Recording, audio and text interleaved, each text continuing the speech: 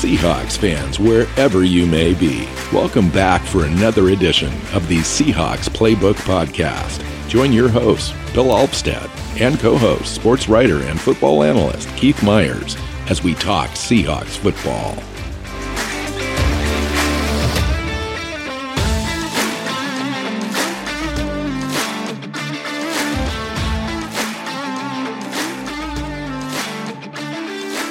Hey, welcome in everybody to the live show of the Seahawks Playbook Podcast. I'm your host, Bill Alvstad, sitting down with Keith Myers. It's a post-game reaction show, not the final outcome that we were looking for. Seahawks drop one to the Los Angeles Rams at home, 26-17. Keith, give me your instant reaction. Like the whole thing, all in like 10 seconds. Man, I hope Wilson isn't hurt bad. And what a just disappointing day overall. Yeah. Is that 10 seconds enough? Yeah, let's go home. I mean, really, that's pretty much going to say it all. So, it was interesting because I thought, in the first quarter, I thought I kind of had a good vibe about the game. Like the offense looked okay, but it was going to be kind of some defensive stops. Both teams were kind of filling each other out a little bit. Couple interceptions early, one by Wilson, another one by Stafford. And they just kind of traded field position there for a little while. And then they got into the second quarter, about 9 minutes left. And that's when it started happening, in a positive way for Seattle. And, I thought it was interesting because I wasn't expecting that at all. I was really honestly expecting something in the 30s for both teams as far as the score. And then after Seattle scored early, the 7 points in the second quarter, that was it. I mean, they had the drive by Geno Smith there in the fourth quarter, which was kind of fun to see, kind of made the game interesting for a minute. I got within 6 points, but then the defense came right back out on the field, couldn't get a stop, and that was the end. Yeah, the defense just could not get a stop for most of the second half. At one point, the Rams had scored on 3 out of 4 drives. I think it ended up being 4 out of 6 drives in the second half where they got points. You're not going to win games when you give up yards and points like that. This is just not a team that can get stops. They're just not a good defensive football team. Yeah. I came to the conclusion. I wrote this in my notes, my last page, right after the game. Well, right before I kind of came in here to record. And I wrote either we have a bad scheme or we have bad players. And we have players that can't execute the scheme. So we're very familiar with the scheme. The scheme's been in place roughly, give or take some tweaks, for the entire tenure of Pete Carroll being here. And they've had three different coordinators, lots of different assistants. The common denominator is Pete, though. It's his defense. It works. We know it works. We know it works with the right personnel. But they have not been able to gather the right kind of folks in this scheme to make it work properly. I don't know if you can say that. It's one thing for a scheme to work when you've got first ballot Hall of Famers like Richard Sherman and Earl Thomas, Cam Chancellor on your back end. It's another thing for your scheme to work when you've got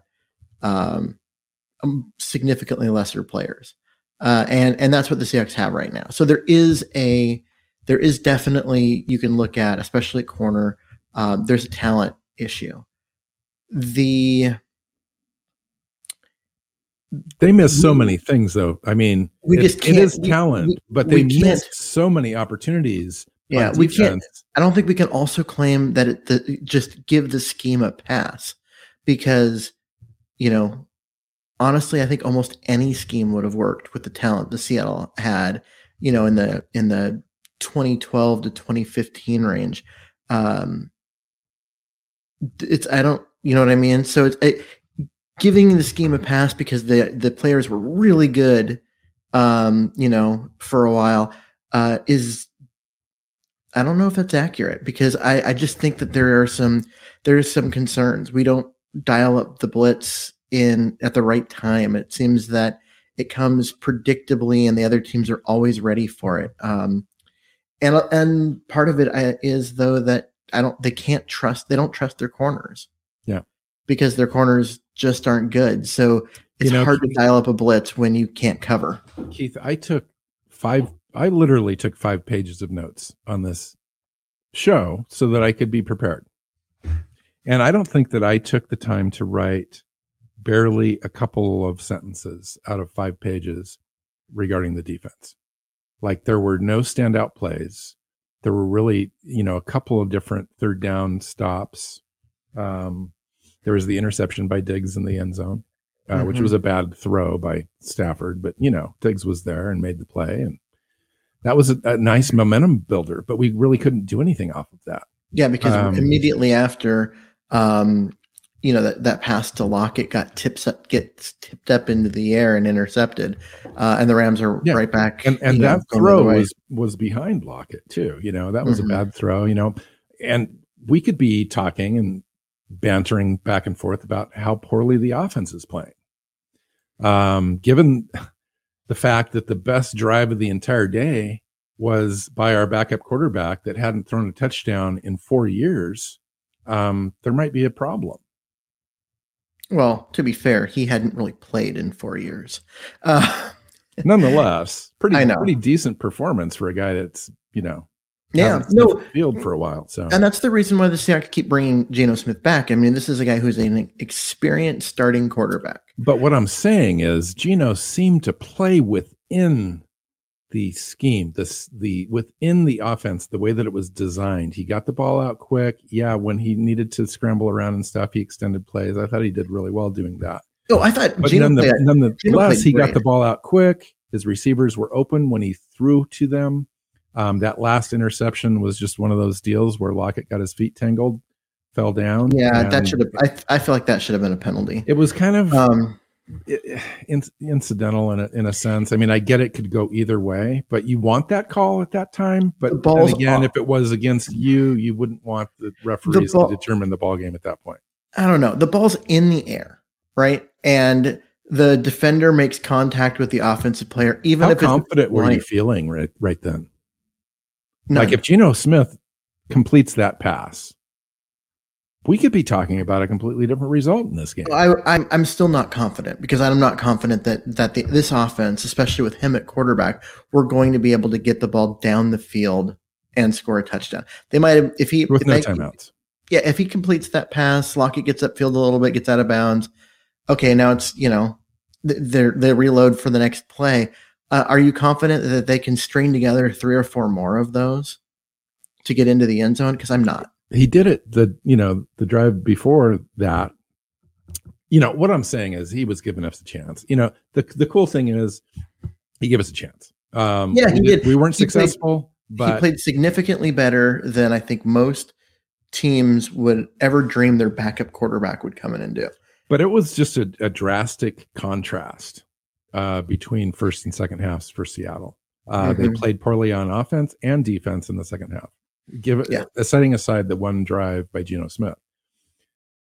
DraftKings Sportsbook, an official sports betting partner of the NFL, has a Week 5 offer every football fan should jump on. New customers can bet just $1 on any NFL game and win $100 in free bets if either team scores a point. The last 0-0 tie in the NFL was 1943, so I'd say this is a no-brainer. If Sportsbook isn't available in your state yet, DraftKings won't leave you empty-handed. Everyone can play for huge cash prizes all season long with DraftKings daily fantasy sports contests. DraftKings is giving all new customers a free shot at millions of dollars in total prizes with their first deposit. Download the DraftKings Sportsbook app now. Use promo code TPPN. Throw down $1 on any NFL game and win $100 in free bets if either team scores a point. That's promo code TPPN this week at DraftKings Sportsbook, an official sports betting partner of the NFL. Must be 21 and older, New Jersey, Indiana, or Pennsylvania only. New customers only, minimum $5 deposit and $1 wager required. One per customer, restrictions apply. See DraftKings.com/sportsbook for details. Gambling problem? Call 1-800-GAMBLER.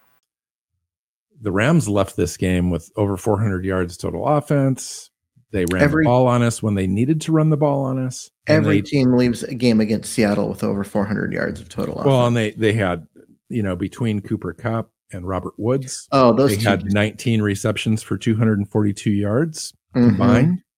Yeah. They were able to carve us up. The hard part is, and how this scheme is supposed to work. Everything's supposed to be up in front, and that's fine. Nothing over the top.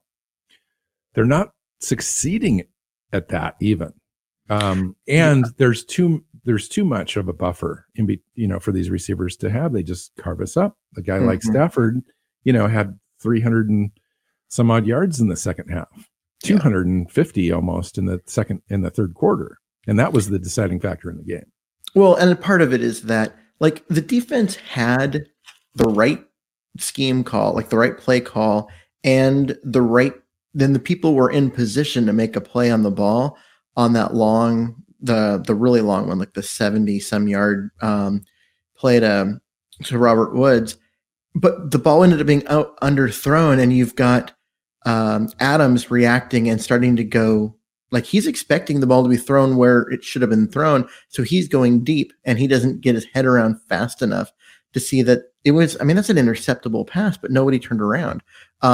Guys were in position. If it's a well-thrown pass, it's probably picked.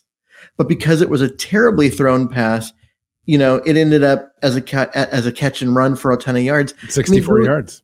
Yeah, those are plays that, football's a weird game, right? And like I said, but the Rams were more successful at creating chunk plays, big plays that Pete Carroll prides himself in not allowing teams to complete. Oh, and most of that has to do with the fact that they can't cover anyone. They can't. And you have to think, given the fact that, the Rams are the Rams, this is at home. We gave them the best shot. This is the best shot that this team has. They came off a win. It's at home. We're playing a division rival to get back in some sort of a commanding seat at the table in the NFC West. And this is the performance that we put out. See, I don't know if I would agree with that statement, because it's a Thursday. What else could we possibly do on defense to make this a more challenging game for the Rams? Tell me. It's a Thursday night game, which means there's almost no game planning that can go into it. They didn't practice this week because you don't practice on that.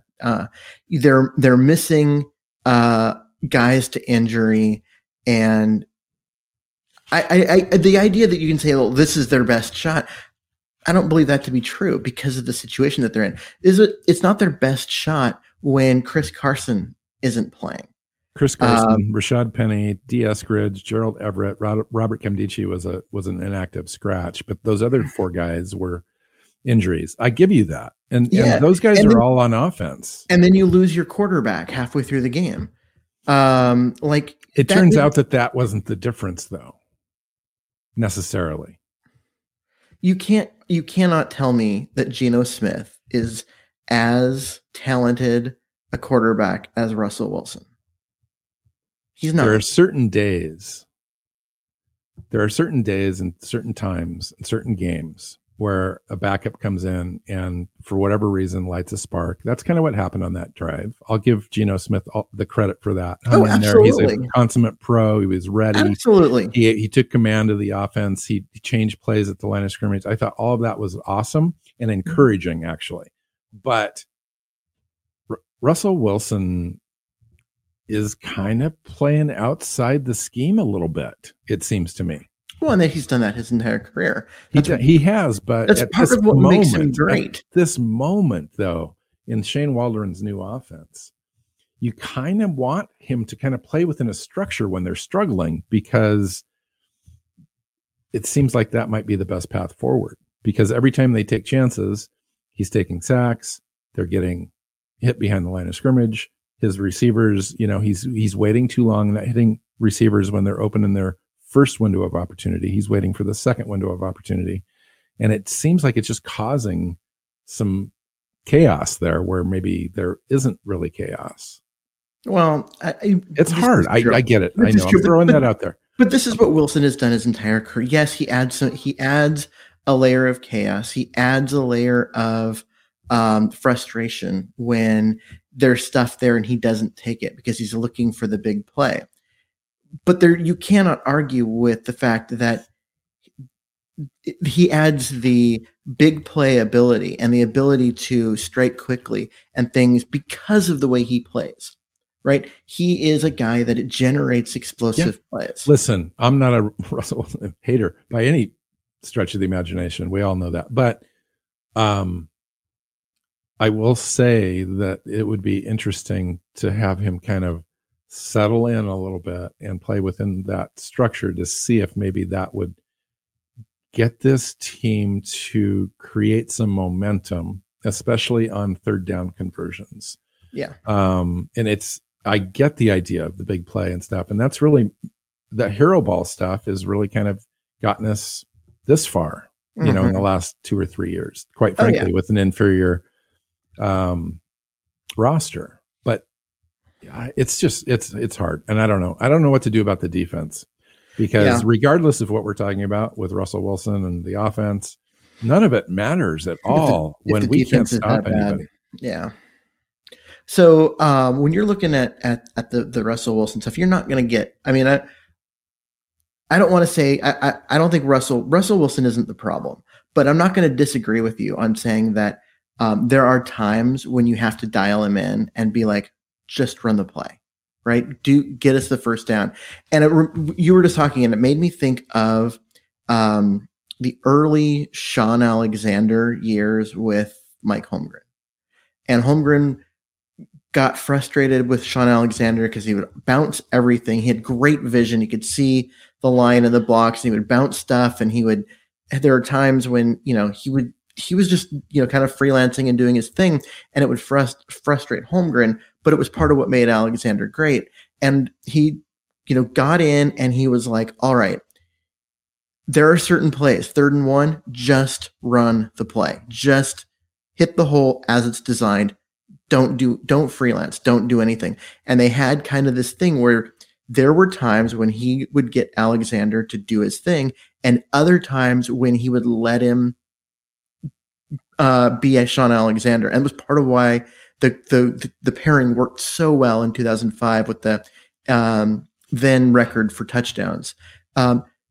What we need is Shane Waldron to do the same thing with Russell Wilson. Let Russell Wilson be Russell Wilson. But on 3rd and 4, just complete the screen pass or the slant pass, get the first down, and then live to play another series and go be Russell Wilson again on 1st and 2nd down. So we got a comment that kind of plays into this a little bit. Camden McLaren, longtime listener. Hey, Camden. Yeah. Russ cares too much about his greatness sometimes. It's like he'd rather take 3 sacks and 5 3-and-outs to complete a 7-yard pass. That's not wrong. I don't know if it's him and greatness. But he just talks about knowing how to win, and this is what he did. If you go back and watch his tape from when he was at West Virginia, and even when he was at Wisconsin, North Carolina, you mean? No, NC was it NC State? NC State, yeah. Okay, North Carolina State. I was thinking, yeah. But yeah, so you go back and you watch his college tape. He wants to go deep. He wants to generate explosive plays because that's how he wins. Right? It's okay if you go 3-and-out and 3-and-out and 3-and-out if on the next drive you complete that 76-yard pass and he's done that somehow, some way, consistently. He's carried teams on his back his entire career. He has, other than the Super Bowl team, and even then he had his moments. Oh yeah, I mean down the stretch there were times when that was an offensive team as much as of a defensive team. Yes. Right. I mean, he didn't have to carry them because the defense was so good those years, but he was capable of it, and he showed that. But right now, the defense is not giving us extra opportunities in games. No. We saw a turnover in this game, which it's great to see a second turnover in 2 weeks for Diggs there. But in general, we're not getting those extra opportunities, so it's critical that we convert at least 50% of our third down opportunities.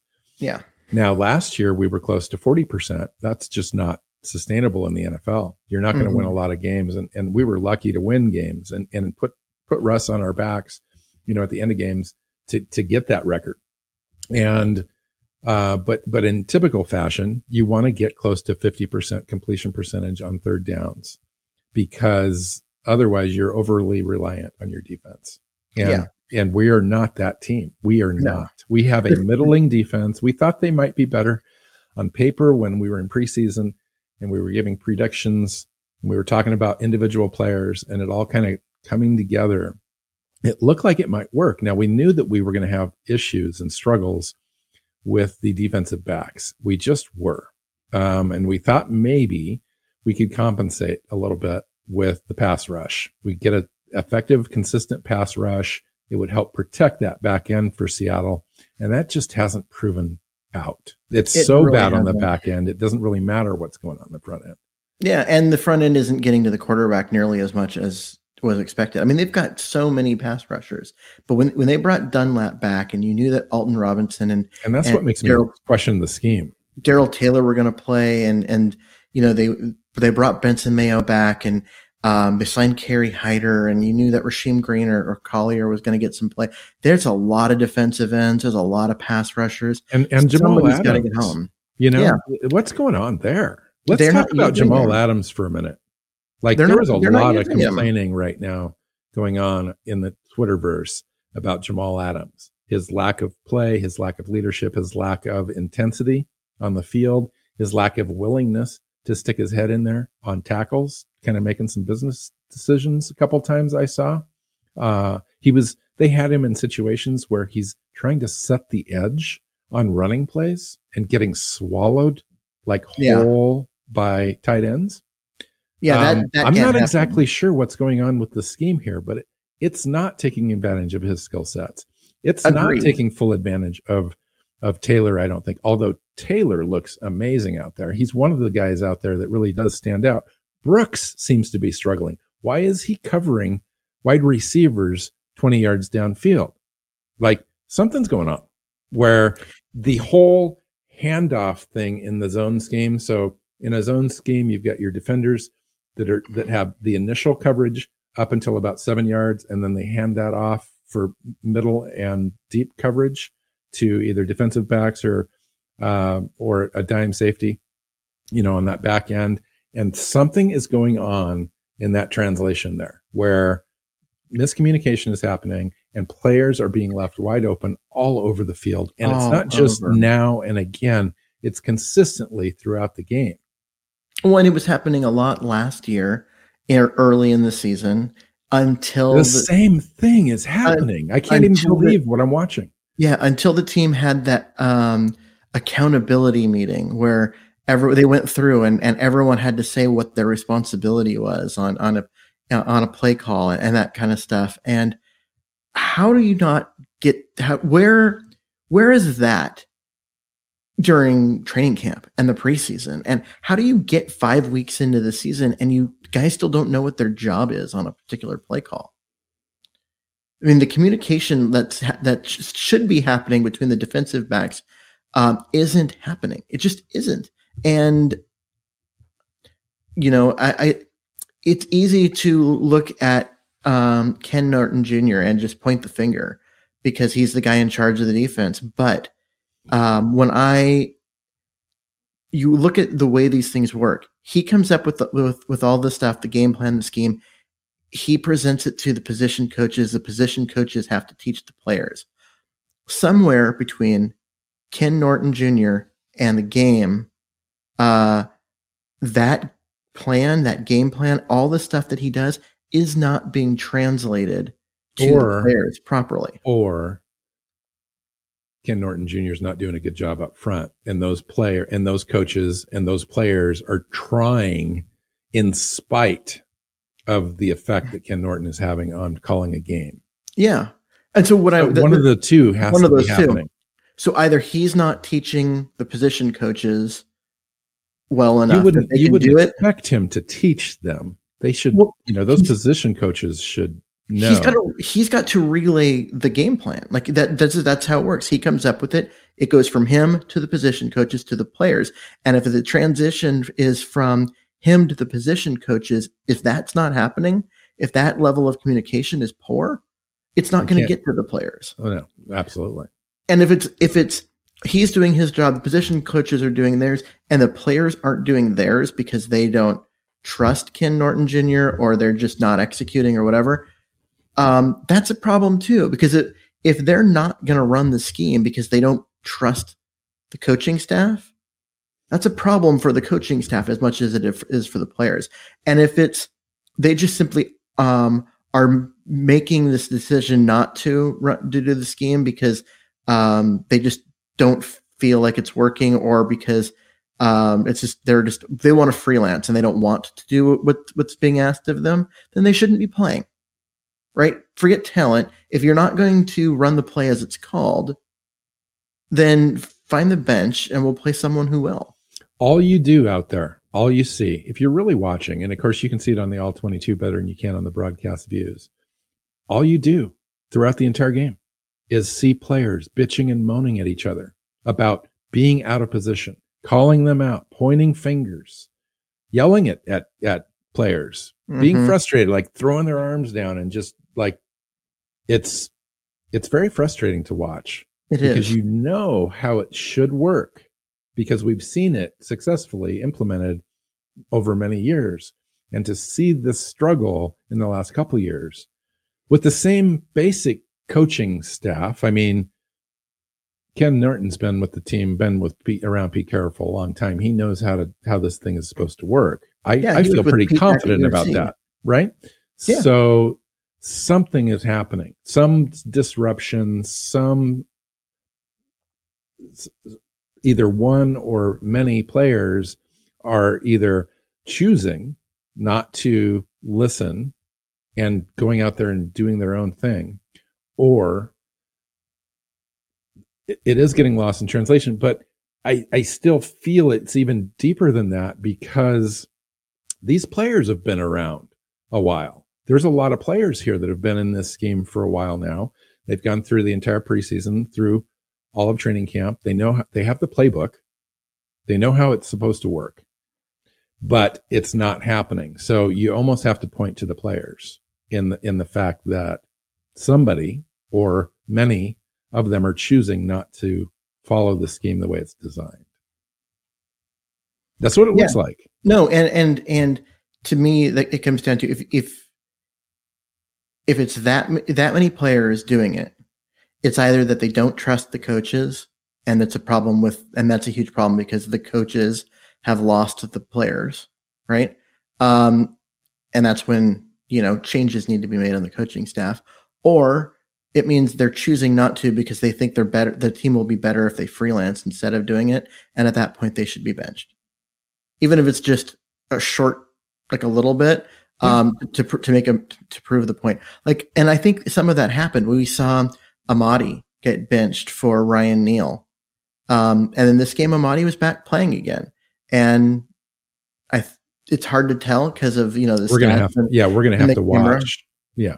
When the All 22 comes out, we'll see. Maybe he did a better job of actually doing his, staying in his responsibilities. I was actually sad that Ryan Neal didn't play more, because I thought Ryan Neal was a big spark plug for the defense last Sunday. And I don't know. Would have wanted him to be out there.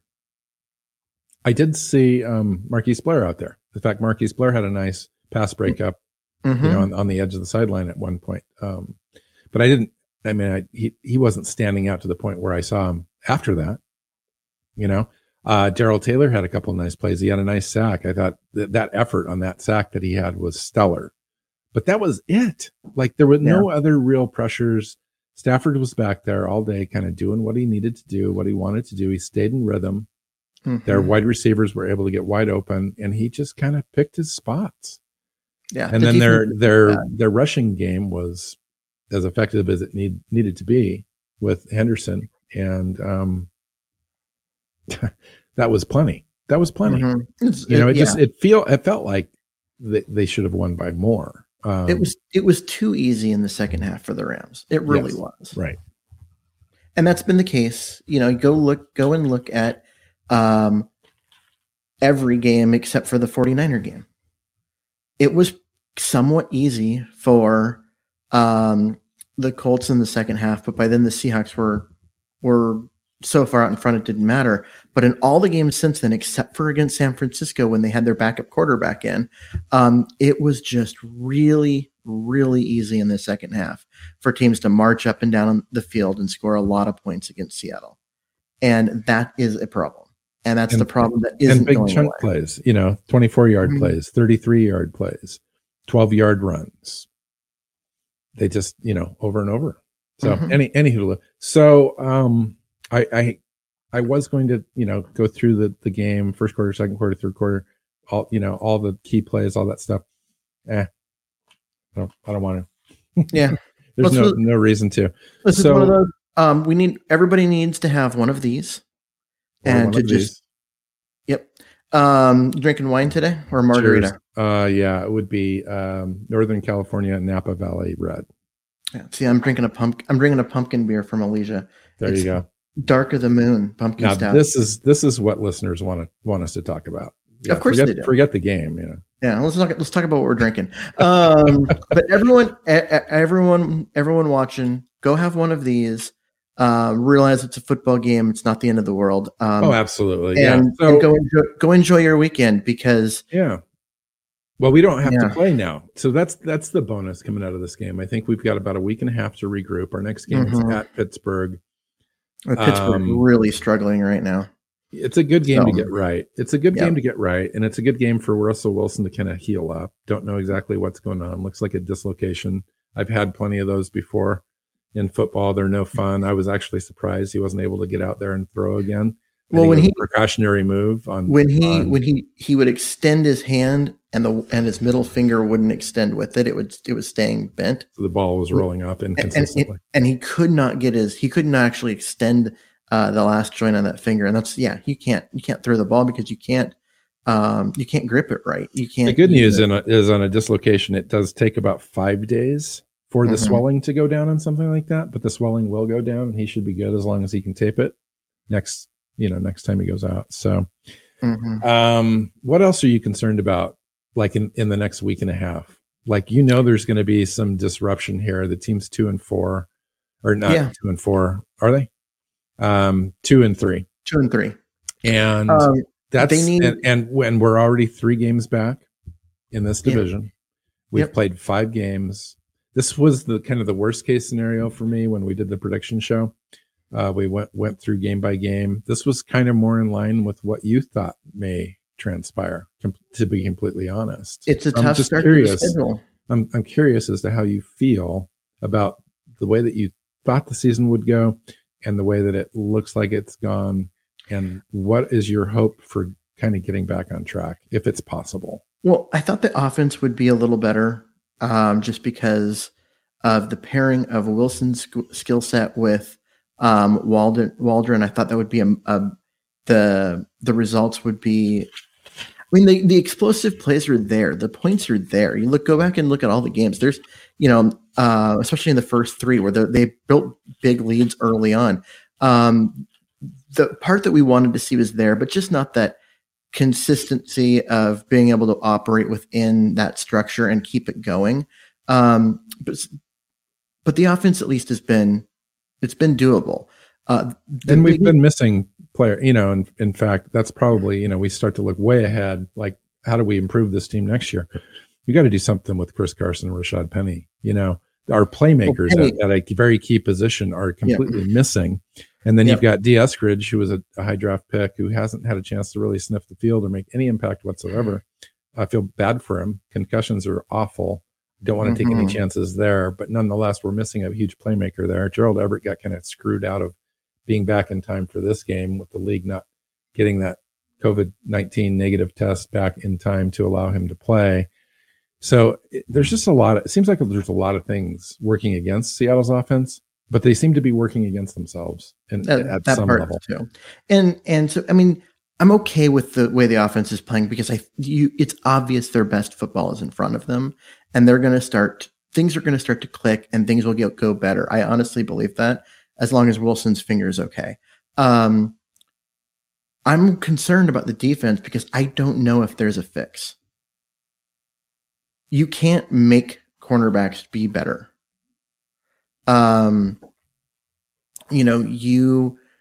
you can't, the pass rushers aren't getting to the quarterback in the way that they should when you look at the talent and the paper and stuff. So, and the question is why? What are they doing? What are they being asked? I think they're missing a stout defensive tackle.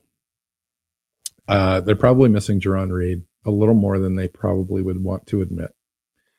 Jerron was a great, steady interior player who gave them some interior push and some disruption there that allowed teams to have to pay attention to him a little bit in the middle and give our outside guys some more opportunities. And then Jamal Adams is kind of a factor that we haven't really talked about too much. And we're not talking about him too much because he hasn't had any effect on rushing the passer this year. Last year, by this time, he was already impacting that in a big way in the fact that they were blitzing him 3-4 times a game and he was having an effect. And I haven't seen any of that this year. Yeah. And I mean, it comes down to, they aren't using him in that same way. They're not blitzing him. It's frustrating. I know last year they felt like they had to blitz him because they just couldn't get to the quarterback if they didn't. But it worked. They got to the quarterback by blitzing him. Now they're like, oh, we don't need to. We've got all these other pass rushers, but they're not getting home. You know what I mean? So if you're not going to get the pressure that you want, if you expect to get, you've got to bring more pressure. And he's your most talented and most effective blitzer. Yeah. And there's a large segment of the crowd out there that has kind of had this sentiment out there, at least in writing on Twitter, is the fact that, our defense is crappy anyway. We're giving up tons of chunk plays, tons of chunk yards, even though we don't intend to, we are. So why not take some chances? Why not dial those things up? Why not cause some disruption? Yeah, you're going to get burned, but they're already getting burned on short screen plays over and over and over again. They're already allowing tons of underneath throws to be completed when they're buffering guys by 6 or 7 yards off the receiver. They're just giving those yards away. Why not dial those up? Get Brooks involved. Brooks has got one of the best speed linebackers in the game. He's really struggling at dropping back into coverage. Why not send him at the line of scrimmage? Use his skill set, his speed. He can go sideline to sideline for you.